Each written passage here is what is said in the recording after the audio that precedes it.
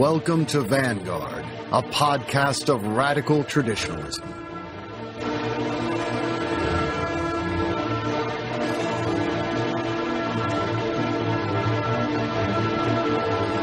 Here's your host, Richard Spencer.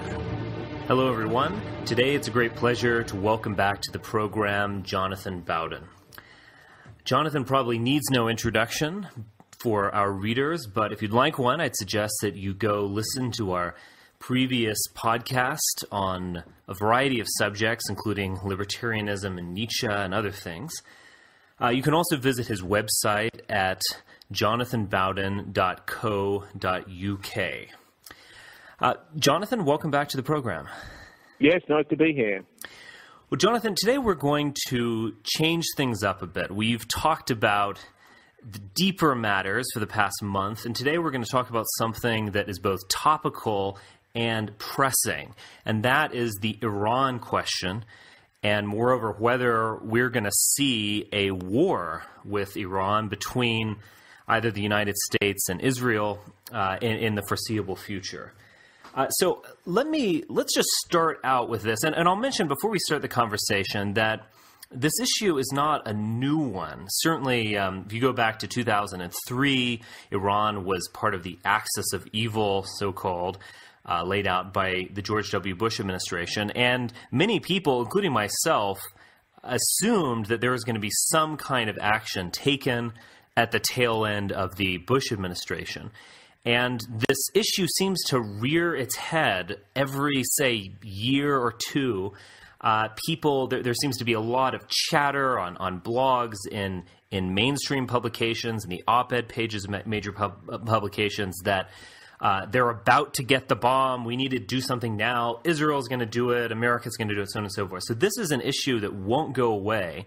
But I do have a feeling that we are going to see a climax in the foreseeable future, maybe even in the next 6 months to a year.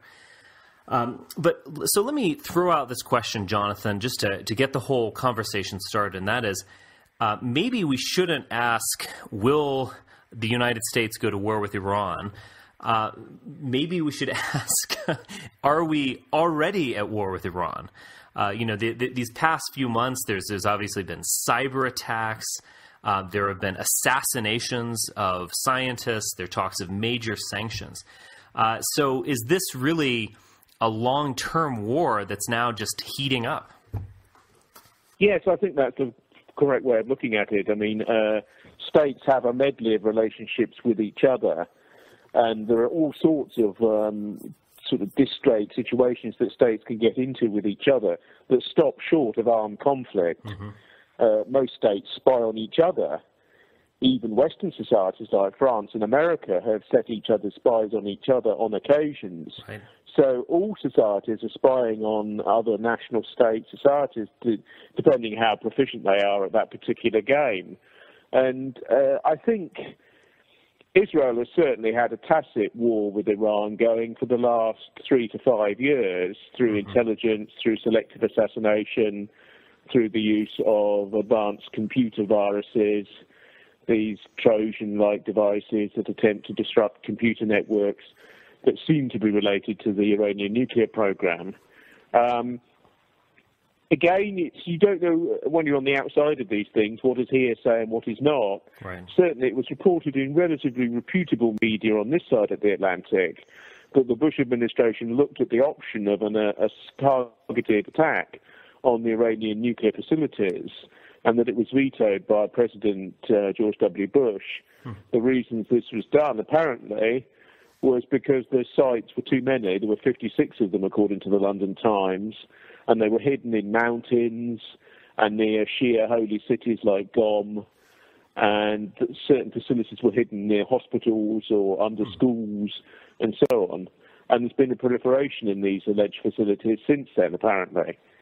So I think it's a tacit war already, whereby although the threshold of actual nation-state to nation-state conflict hasn't been crossed, you're getting perilously close to all other forms of interstate action that fall short of it. I think if you look at it the other way around, these targeted assassinations of scientists, one doesn't know how high up these scientists are. You don't know whether it's the second string ones that they can get access to in order to assassinate. But there's quite clearly a sort of Mossad death squad of a sort in Tehran that is carrying out these assassinations. They're not that often, but they're often enough to make news. There's little attempt to deny that Israel is doing it. Now, this will be regarded as terrorism by most societies, or state-assisted terrorism, but of course it's not seen in that way by the West. And it's all against the background of whether Iran is developing nuclear weapons. I mean, I think Iran is developing nuclear weapons. Every society that's ever gone for nuclear power has the nuclear weapons threshold and option in the background. Britain, for example, developed its own independent nuclear deterrent in the teeth of opposition from the United States, that only ever wanted to be the one society that possessed the bomb initially. So we had to go a convoluted route to get it ourselves, which we did, followed by the French, and with the Soviet Union, of course, and major competition for nuclear threshold with the United States. So nobody wants other societies to have nuclear payload. Even Western societies are leery about other Western societies having them. It's noticeable the two vanquished nations in the Second World War, two principal vanquished nations anyway, Germany and Japan, neither of them have gone the nuclear route, even though they could quite easily develop nuclear weapons tomorrow if either of them wanted to. So I think basically there is a tacit low-level war, a sort of insurgent war going on. It's also a black propaganda war as well, whereby pressure is mounted on the Iranian currency, the rial, and on Iranian oil exports. And there's an attempt to make it as uncomfortable as possible for Iran to do business with China, with Russia, with Japan, all of which are big oil importers from the Gulf. And what they're trying to do is give Iran an option whereby if they turn away from the development of nuclear weapons as a corollary to their civic nuclear power program, there are goodies in it for them. In other words, all of these pains that are being inflicted on them at the moment would be taken off. So it's a ratcheting process. It's quite clearly designed to put the maximum degree of discomfort upon the government in Tehran in the hope that they will, in the end, decide not to cross the nuclear threshold. And one imagines that if they made a conscious decision not to do so, that this would be flagged up, and that these pressures would cease or fall into abeyance. Right. It might, of course, have the exact opposite effect, which is that if you create economic turmoil and so on and so forth and give the people of Iran a sense that they're entrenched against all these outside forces, that it might have the exact opposite effect, that they would go forward even more swiftly. But I do agree with you that I think Iran most likely is developing a nuclear weapon. Whether that will lead to imminent Holocaust or blowing Israel up, blowing it off the map, as a lot of our kind of crazed Christian Zionists like to talk about. I think that prospect is rather dubious, but at the same time, it certainly will, I guess, be a more dangerous world with another state with one of these weapons, particularly one in such a volatile area. And so I have a couple of questions to ask you from what you just talked about, but let's go with this first one of what do you think a war would be like in this case? And I'll mention just a few things. I think whenever the publics hear about, the publics of the Western world hear about, we're going to war, probably images of World War II into their head, and maybe even trenches from the earlier conflict or bombing of cities, this big kind of stuff. But one would think that the Washington really want to get in a conflict like that. In some ways, my view is that they probably want this kind of undeclared, unending war to go on, that they want to kind of have their war and eat it too. They want to bomb a nuclear site, but then not have that escalate into a global conflict. But so let's take up that a little bit about what do you think this kind of war between Washington and Israel, perhaps, and Iran would look like? Yes, I think there are inhibitions on the Western side, which is why you haven't seen strikes up until this time. Syria was developing a low-level nuclear weapon, but it was contained in one site and was relatively easy for the Israeli Air Force to bomb in one mission. Right. The Syrians always denied that they had that site, and it was in their interest to say that. Similar with Saddam Hussein. This incident's been largely forgotten now. Right. The Iranian nuclear capability is much more complicated and is sort of spread over all sorts of sites within the country. It's widely believed in Britain and Western Europe that Bush turned down a military option against Iran for all sorts of reasons, but partly because the nuclear payload and the nuclear tonnage that Iran possesses is so diffuse and it is such at a higher level of technical construction than regimes like Iraq and Syria were capable of, or even Libya, that bought a low-level nuclear prospect from Pakistan in the way that North Korea has done, of course. North Korea has the bomb, but it's an incredibly crude device, cruder even than the Hiroshima and Nagasaki weapons, and they don't really have a means of delivering it. But it has changed the diplomatic ball game in relation to North Korea by virtue of the fact they possess this weapon. I think it's the deficit with the contemporary West is that Iran is an unknown factor. Iran's a far more powerful country than a country like Iraq, not crippled by sanctions to the way that Saddam's regime was over 12 to 13 years prior to the invasion. This is the second Iraq war of the two that occurred in the middle of the second Bush presidency. And Iran can hit back in various ways, some of which are relatively subtle. One of the ways it can hit back, of course, is through oil exports. Another is that it can hit back through, allegedly, blocking the Straits of Hormuz, which is an important gateway and sort of nexus of the world economy. American Navy and Air Force and Army have threatened that they will intervene to keep the straits open should the Iranian Revolutionary Guard attempt to close them in any respects. Then there's the prospect of missile strikes on Israel proper. Iran has 150,000 missiles, apparently, of one sort or another, many of them quite low-level devices, but it has some big rockets, like the Shahab 1, Shahab 2 and 3, that can hit Tel Aviv and Haifa and Jerusalem without any doubt.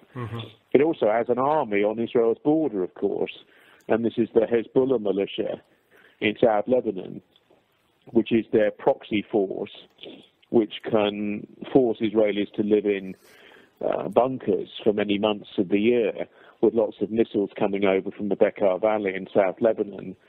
So Iran has a way to reach Israel, but it doesn't really have a way to reach America or the Western world.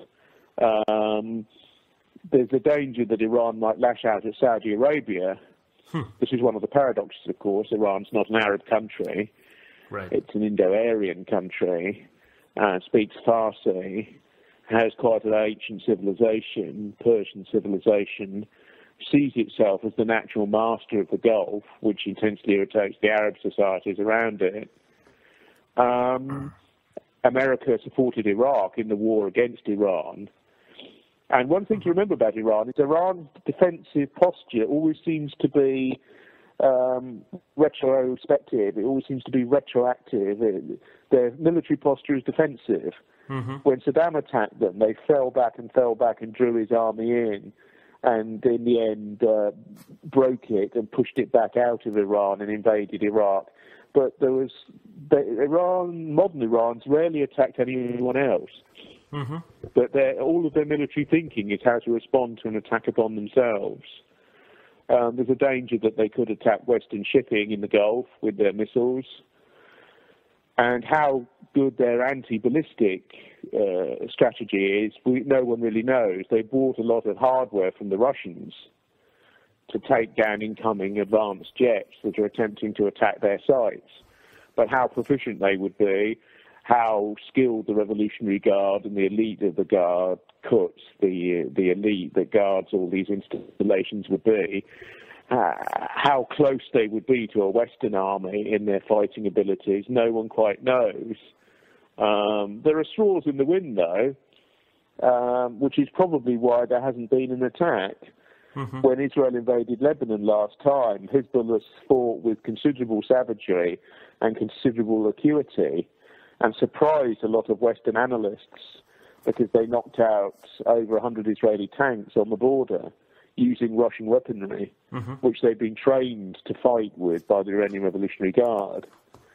And they lived in these tunnels underground built by North Korea.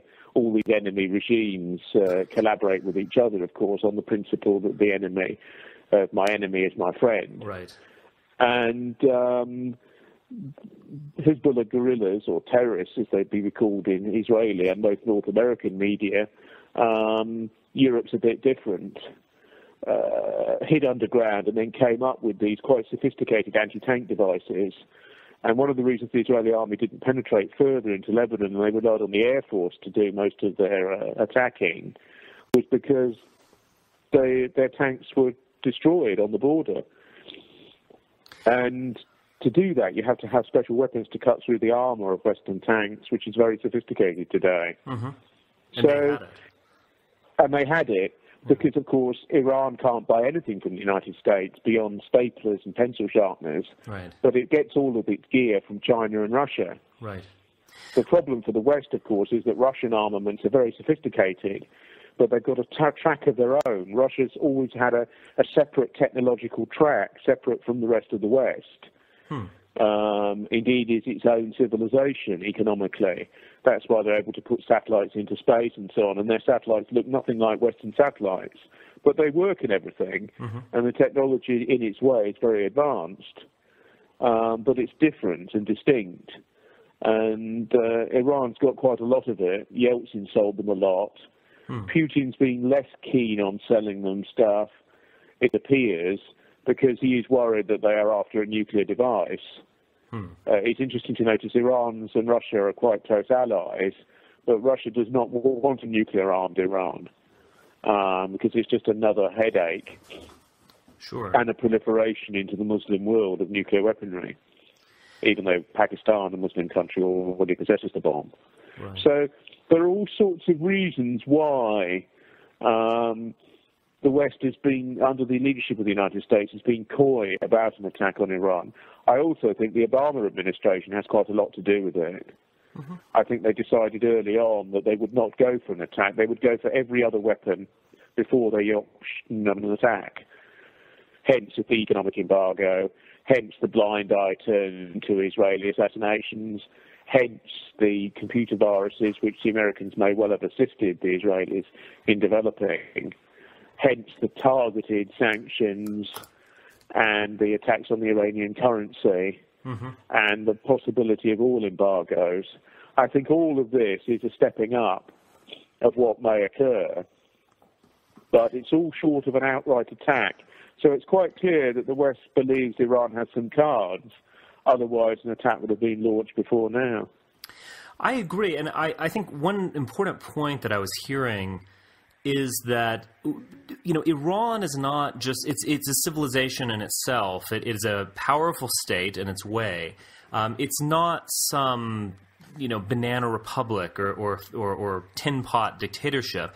And what that means for the U.S. is that if they were going to do anything, they would really have to go the full Monty, so to speak. I think the intelligence community, the foreign policy making community, recognize that you're not going to be able to swoop in and maybe bomb one facility here and there. That they're quite diffuse and they're all over the place, but also that would create a major conflict in the region. It might even be a world conflict.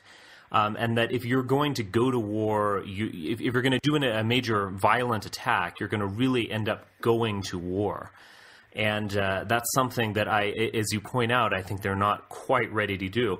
You know, it's interesting. Just before we got on air here, I was scanning the internet for some of the most recent headlines, and I noticed that Leslie Gelb who was if you want to look for someone who's representative of the establishment, it might be this person who is part of the Council on Foreign Relations and so on and so forth. And he actually wrote a recent article in which he was warning against any kind of major attack with Iran. And so it is interesting to see that establishmentarians really aren't on this. And I'll just throw out a couple more things that I was thinking about while you were talking. And the other one about the Obama question, and that is that there's no doubt that one of the major reasons why he was elected was just simply disgust and exhaustion with the Bush administration. I think people were just tired of the wars. They were tired of all the freedom is on the march talk and so on and so forth. And he was elected as the peace president, and obviously the world was kind of duped by this, and they gave him the he was awarded the Nobel Peace Prize before he'd actually for not doing done anything. But I think most of our opinions really changed about Obama this past year, and though he has engaged in kind of a slow pullback out of Iraq, where the U.S. is effectively no longer at war in Iraq exactly. There's still a presence there. But he also engaged in kind of mini versions of George Bush type wars, where they kind of went in the back door against Gaddafi. They claimed that they were enforcing a no-fly zone. They never really declared war. Certainly Congress did not constitutionally declare war. And yet at the end of the day, it was regime change. And, I'm just going to throw this out about Obama himself, is that I think Obama is obviously a mystery, and I think of who he is and what he wants and so on and so forth. And I think it's easy for a lot of conservatives to get, hot under the collar about him, and they think he's a crypto-Marxist or a crypto-Muslim or anything. I don't think he's any of those things. But he is a mystery, and I don't understand him myself. And I think, but my guess is that in his heart of hearts, he is a true leftist. And that is, he supports the brown people against the white people in any situation. I bet he ultimately supports the Palestinians and does not like Israel. And I think those are his instincts. At the same time, he's been one who plays ball, so to speak. I mean, he played ball when he was in Chicago, which is, one of the most corrupt, cities. It's almost like a little country on its own. It's utterly corrupt. He was obviously willing to play ball with the powers that be. And my guess is that he was willing to play ball with some of these powers within Washington. And these include the Israel lobby. And so I sometimes even wonder whether he wants to throw them a bone, so to speak, do some military actions that will please them, so long as that he can do what he really wants, which is have his domestic agenda. But anyway, those are kind of my responses to what you said, and you can pick up on some of those if you'd like. But I'd also like to ask you a question that really hits at all these issues, and that is the why. From a realpolitik, maybe even isolationist perspective, there's no possible reason why we'd want to go to war. Why we, as an American, would want to go to war with Iran. It would result in, certainly, it's going to result in some kind of economic turmoil, higher gas prices, which means everything is going to become more expensive by inflation.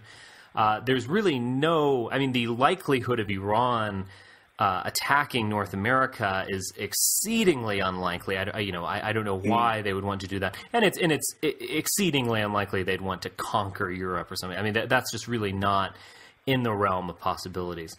So it really is the Israel question. And, but, why is Israel, why do people like Bibi Netanyahu and others and the Israel lobby in the United States, why are they so worried about Iran? They've been willing to make deals with them in the past.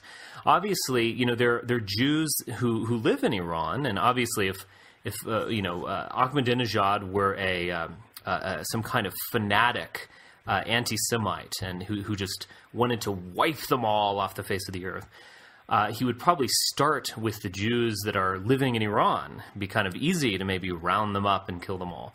But he hasn't done that. So, again, I just simply don't buy.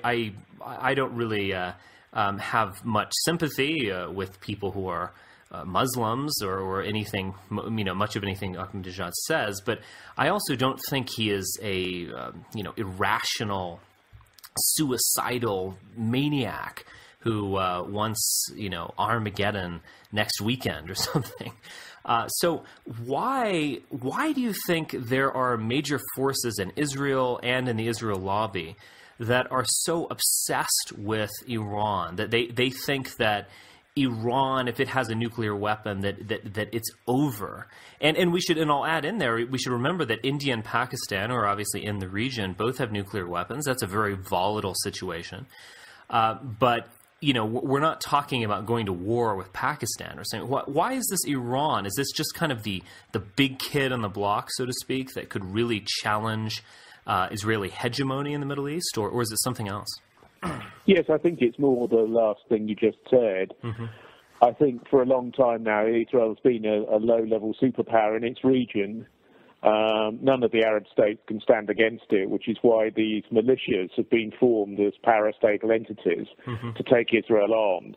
Hezbollah in Lebanon and Hamas in the Gaza Strip are Arab armies by proxy, because there's not been a nation-state war between the Arabs and Israel since 1973, the Yom Kippur War.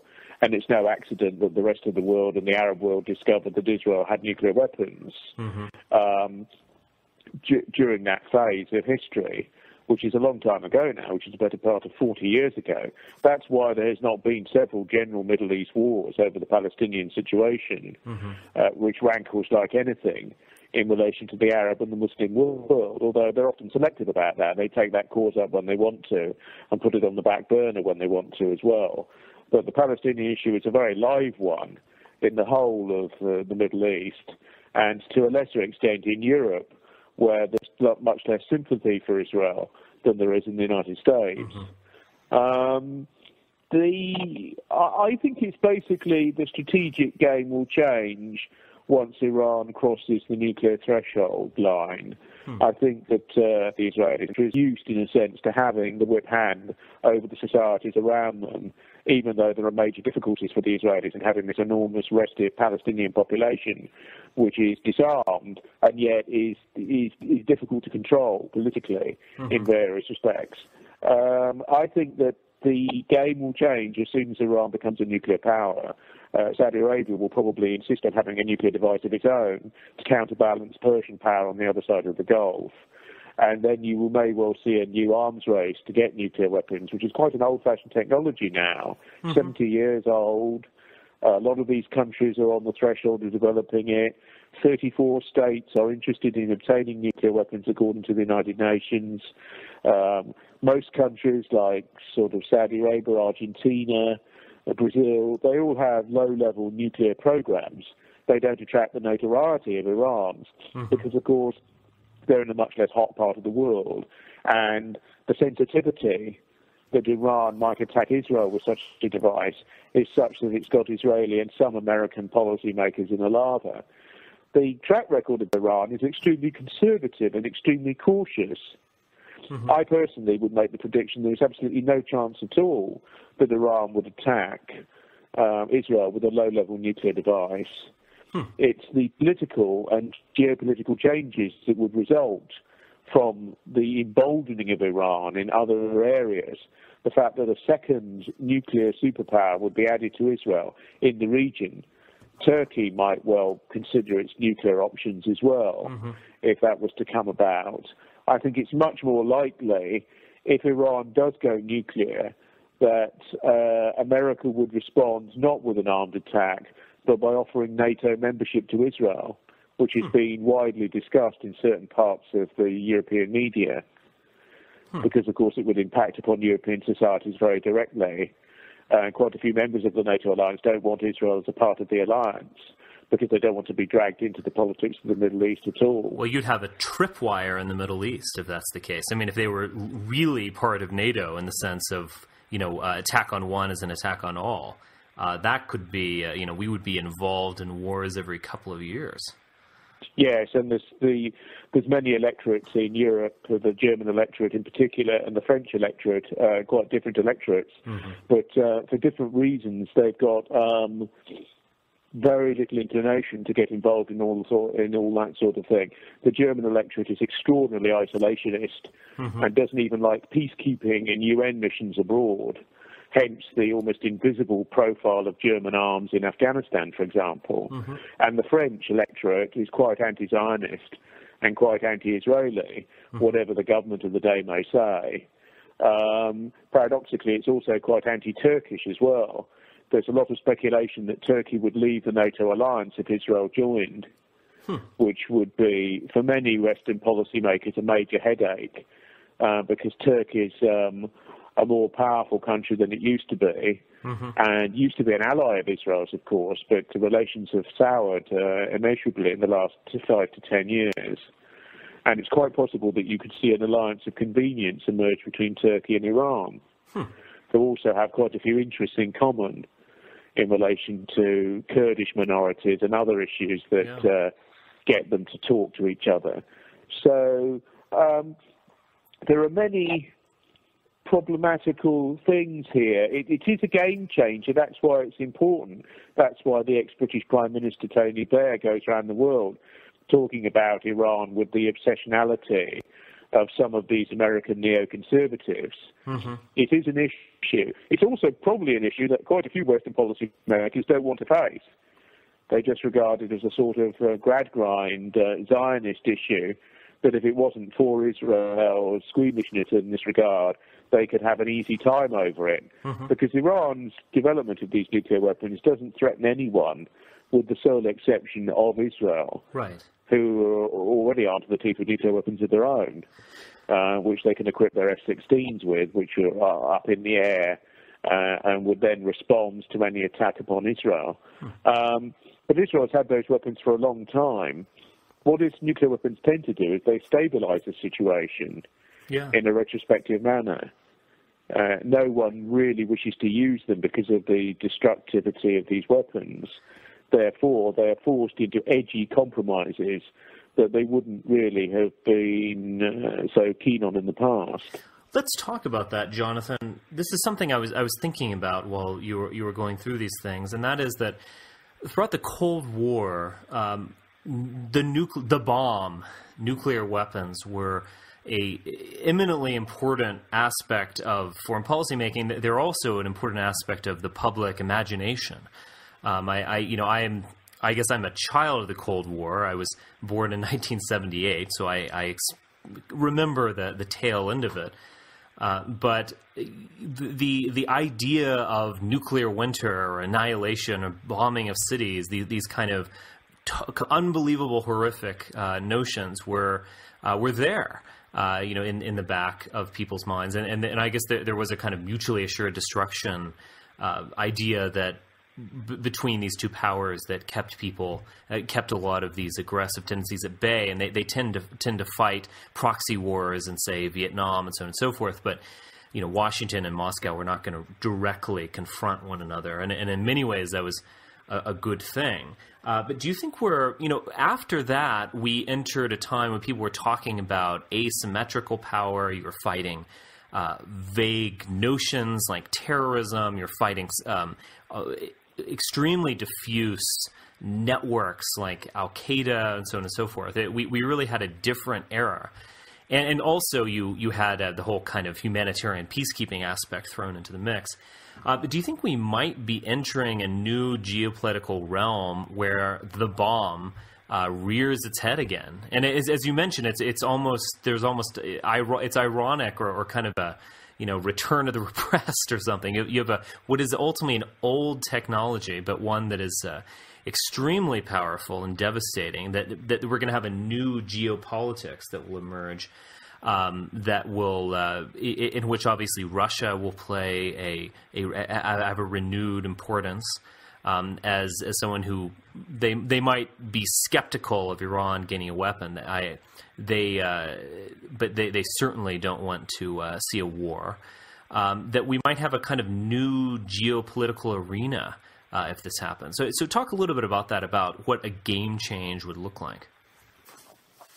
Yes, I think, I suppose in a way, Israel's real nightmare is that Iran would arm Hezbollah with low-level nuclear devices who are right on Israel's border and who have low-level missiles that can target directly into Israeli cities. And Hezbollah, although they're totally under Iranian control, really, are believed to be fanatical enough to want to carry out such attacks. That's questionable, given that they've got a role in the Lebanese state, that they're aligned with Christian militias now, which never used to be the case, and they have MPs in the parliament in Beirut. So Hezbollah has become very much part of the society in Lebanon now.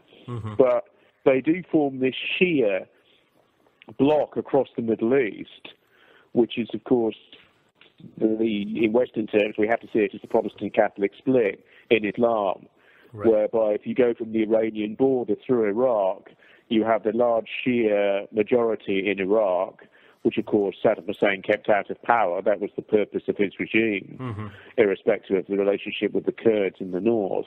And then you go through Jordan into the Lebanese territory, where there's a large Shia bloc there. And the Shia are only 10% of Muslims worldwide, but their proportion in the Middle East is much higher. And the Shia have always felt themselves kept out of power unfairly in the Islamic world, where the Sunni predominate, as in Saudi Arabia, where the holy places are. And it appears to me that one of the unforeseen consequences of George W. Bush's war in Iraq is the coming to power of Iranian influence in Iraq, which I also think plays into many of these areas.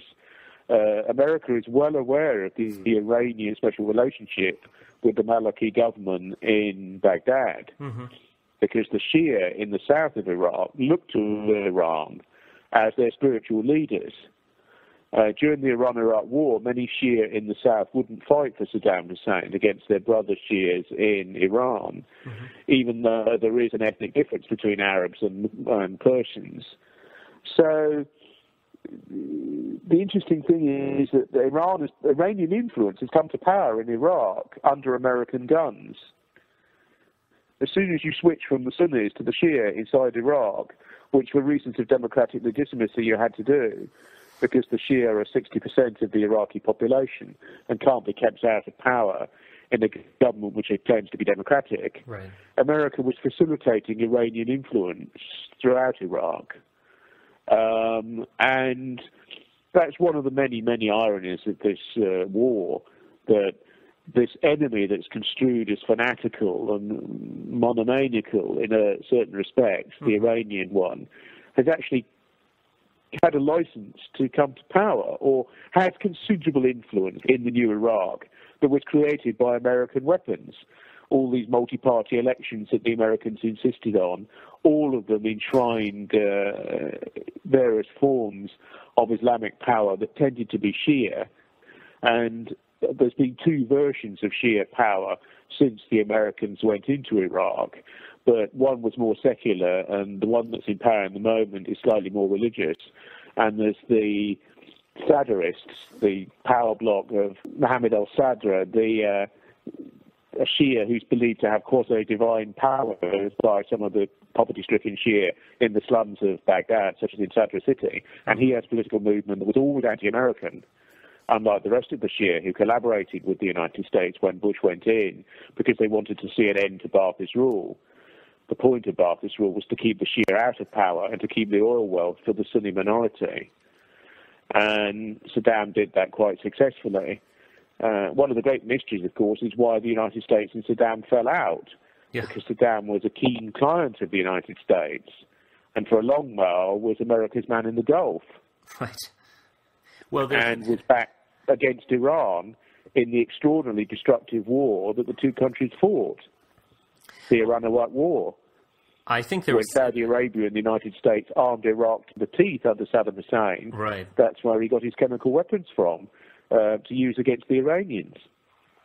Well, there's an infamous episode in which a diplomat, I believe her name is April Gillespie or something like that. Yes, that's right. And she actually sent, or she might have even told Saddam in person. I think at least she sent him a message that said the U.S. will look the other way if you decide to take actions against Kuwait.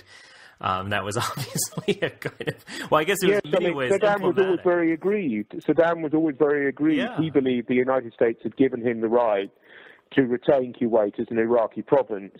Historically, Kuwait has been an Iraqi province in the past. All of these countries have got interchangeable borders because of the Arab notion of the caliphate. Nationalism is a relatively new construct. Right. Although national feeling has always existed, there's always been something of an Iraq, there's always been something of a Syria, there's always been something of an Egypt. But nationalism in the Western sense is a relatively new import into the Middle East. That's why the most radical Islamists, of course, don't believe in any of these state societies. Right. They want a caliphate of Islamic power that crosses all boundaries and links all Arabs and Muslims together in one brotherhood. Well, I actually, and of course, they have had that at certain times in their past. Yeah, it was actually Christians who founded the Ba'ath Party, I believe. So in some ways, the kind of nationalism that Saddam represented was a bit of a Western import. Yes, that's right. It was modelled on his own personal fascination with Joseph Stalin. Georgia's not that far away from Iraq, socialism in one country, of course, Right. and a sort of Arab fascism. Right. Christian intellectuals and ideologues attended the Nuremberg rallies in the 1930s, and Baathism in Iraq, in Syria, in Jordan, where it never really took off, although it's influenced the Hashemite monarchy, and in Egypt under Nasser in the 1950s. All of those were influenced by European types of fascism that went into the Arab world and were largely the product of minority sensibilities. The Syrian minority that rules in Syria, which is under immense strain at the moment. It's interesting to note that the West is tacitly supporting the opposition insurrection inside Syria. 5,000 are alleged to have been killed by the United Nations during the course of this fighting as Assad's son clings on. And yet that Ba'ath Party in Syria represents a tiny sliver of the Syrian bourgeoisie and excludes the Sunni from power, which is the major complaint of his opponents. It's not that it's not a democracy or a functioning Western society. It's that the Sunni, as the natural majority, are excluded, which in the end is untenable. You can't really run a society when a large ethnic and cultural majority is excluded perpetually from power. So this is why you have a shadow diplomacy in the Middle East as well. Although all of the tension with Iran is coming from Israel, and the tension in Washington is because Patrick J. Buchanan once said that Middle Eastern policy was a Zionist-occupied area. That's largely true. That's what that tension is. That's what the gritting of teeth is about this issue. But there are also many other corollaries as well, because the Sunni power in the Middle East doesn't view the Shia, centered in Iran, with any great favor at all. And Saudi Arabia is as keen as Israel for Iran not to develop nuclear weapons. But I think Iran will develop nuclear weapons in the next 2 years. I think they will test a device. I'm going to put my head on the block now. They'll test a device this time next year. Well, I think you might the world will change. Right. I think you might very well be right about that. Let me ask you to bring our conversation to a close. Let me ask you an issue about the world order. And I guess this gets back to the game change that has been a theme throughout this discussion. And since 1944, one could say that we've had a U.S.-run world order with the dollar as the king currency. It's a universal reserve currency that it's used in international transactions. It's used, most importantly, perhaps, in purchasing oil and so on and so forth. And that there was obviously a Cold War that was a significant issue, but it's generally emerged that you've had either maybe one or two policemen, but it's been a kind of American world order. And certainly after the end of the Cold War, when there was no more competition for this, For the past 20 years, the United States and Washington has been a kind of unipolar power. There's really not, France might dislike a lot of things Washington does, might agree with France in a lot of those things, but there's no real challenger. There's no one who could really take Washington to the mat. However, do you think that maybe, all things come to an end at some point, all empires die? Do you think at that we're witnessing the end to this world order that really began with the Bretton Woods Accord, at least in my opinion, in 1944, that we're going to actually witness that in the foreseeable future? Maybe this will occur economically. Maybe this will occur as a dumping of the dollar, or just a kind of withering away of the dollar in terms of importance. That's certainly happening in one way. Maybe Europe will become a kind of superpower. I might be a little more doubtful about that. Maybe we're just entering a new paradigm in which China is going to become a superpower, and not just be a kind of isolationist Middle Kingdom, but really want to have a major say in the running of the world. So what do you think about some of these issues I've brought up here? Do you think that particularly if the United States and or Israel goes to war with Iran and it creates some kind of horrible world conflict that I certainly don't want to see, but that this might actually be the kind of last hurrah of the American empire? It might really express the fact that the paradigm is changing and the empire is crumbling. Yes, I think so in many ways. I think the election of Obama himself is a postscript to a period of high American neo-imperialism. I think the Obama presidency is a signaling in complicated ways that the American public wants to, in a sense, release itself from the chain mail of the imperial legacy. There's an important historian, isn't there, called Stephen E. Ambrose, who wrote a book called Ascent to Globalism about America's emergence from isolationism to play a major role in the world from the Second War. Of course, there was a desire to do it after the First World War, but the political forces inside the United States forced an end to the Wilson dream, and America turned isolationist again until the Roosevelt administration of the 30s and 40s. So I think you're seeing a moderation of the American power base. I think you're seeing the ability the United States has to project power being quite severely curtailed. It may be that the Iraq adventure was the last time that America will fight a major Vietnam-style war, whereby you actually try and occupy a country.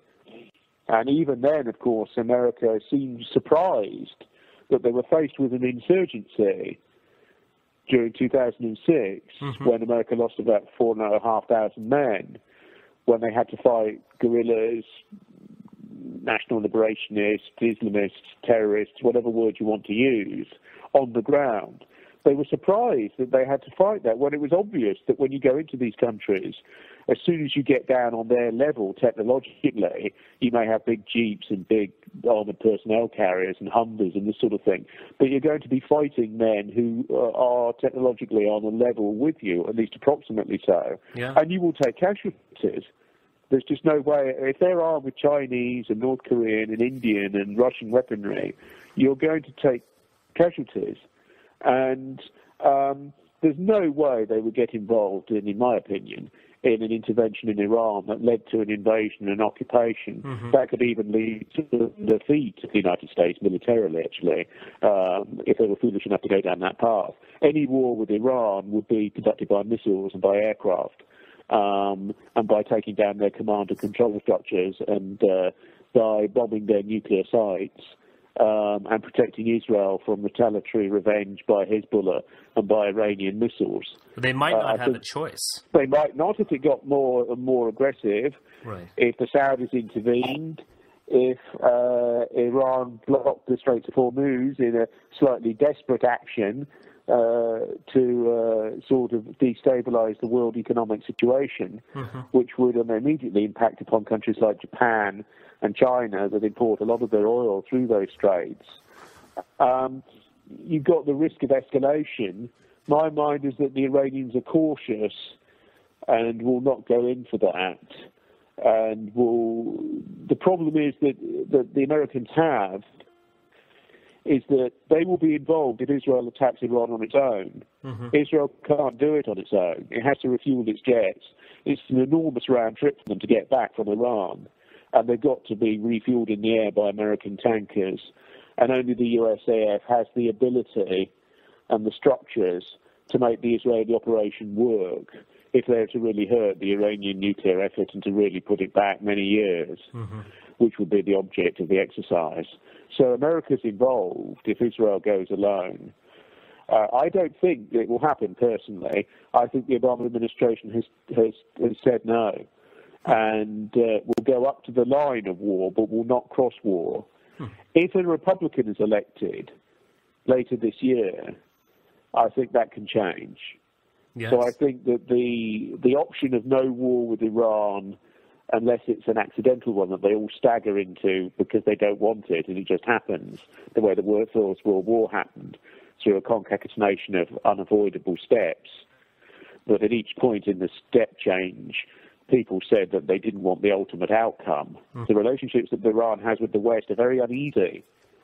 Western policymakers don't understand the Iranian mindset, and they certainly don't understand Western policymakers. The Soviet Union and the United States understood each other intimately, and that's why they could finesse their nuclear power relationship, whereas America and Iran could stumble into a war quite easily just through misunderstanding what the other side wants. That could happen.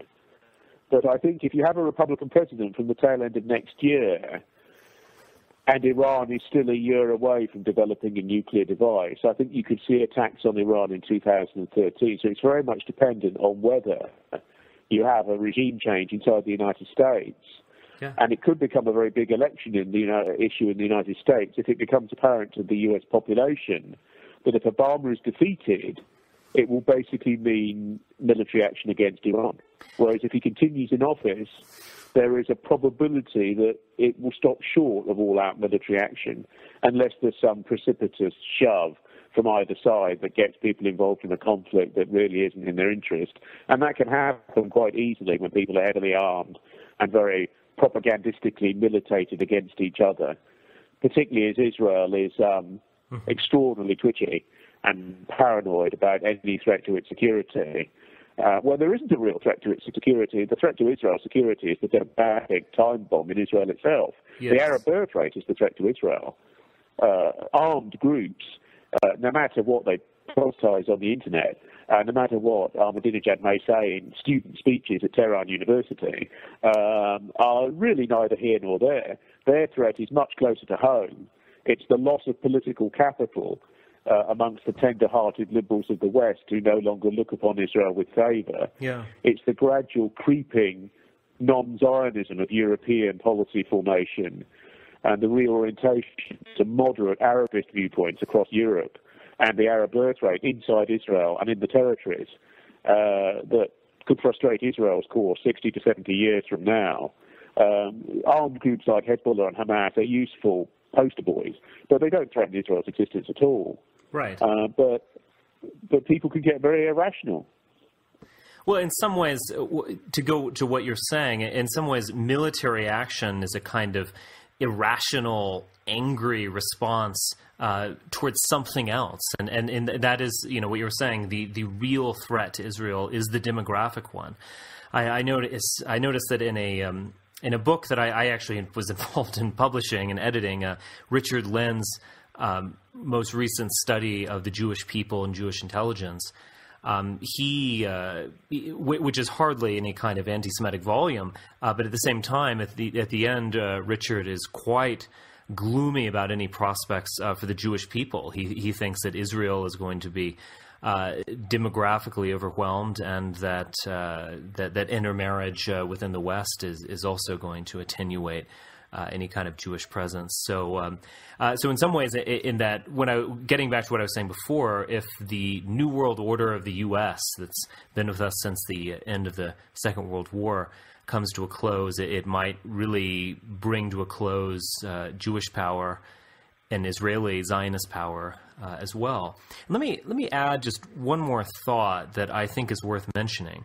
And that is that there was a burst of isolationist sympathy that came after the Wilson administration in the very late teens and 1920s. And a lot of people might associate America First, exclamation point, that movement with the Tea Party or, you know, backwoods yahoos or something like that. But it actually wasn't like that at all. It was actually founded at Yale University. It was in a way a kind of last gasp of the old WASP establishment that didn't actually want to be globalist and wanted to have wanted to stay home and have a prosperous kind of laissez-faire America. And it was in some ways the last gasp of that, and that whole ruling order has since gone by the wayside.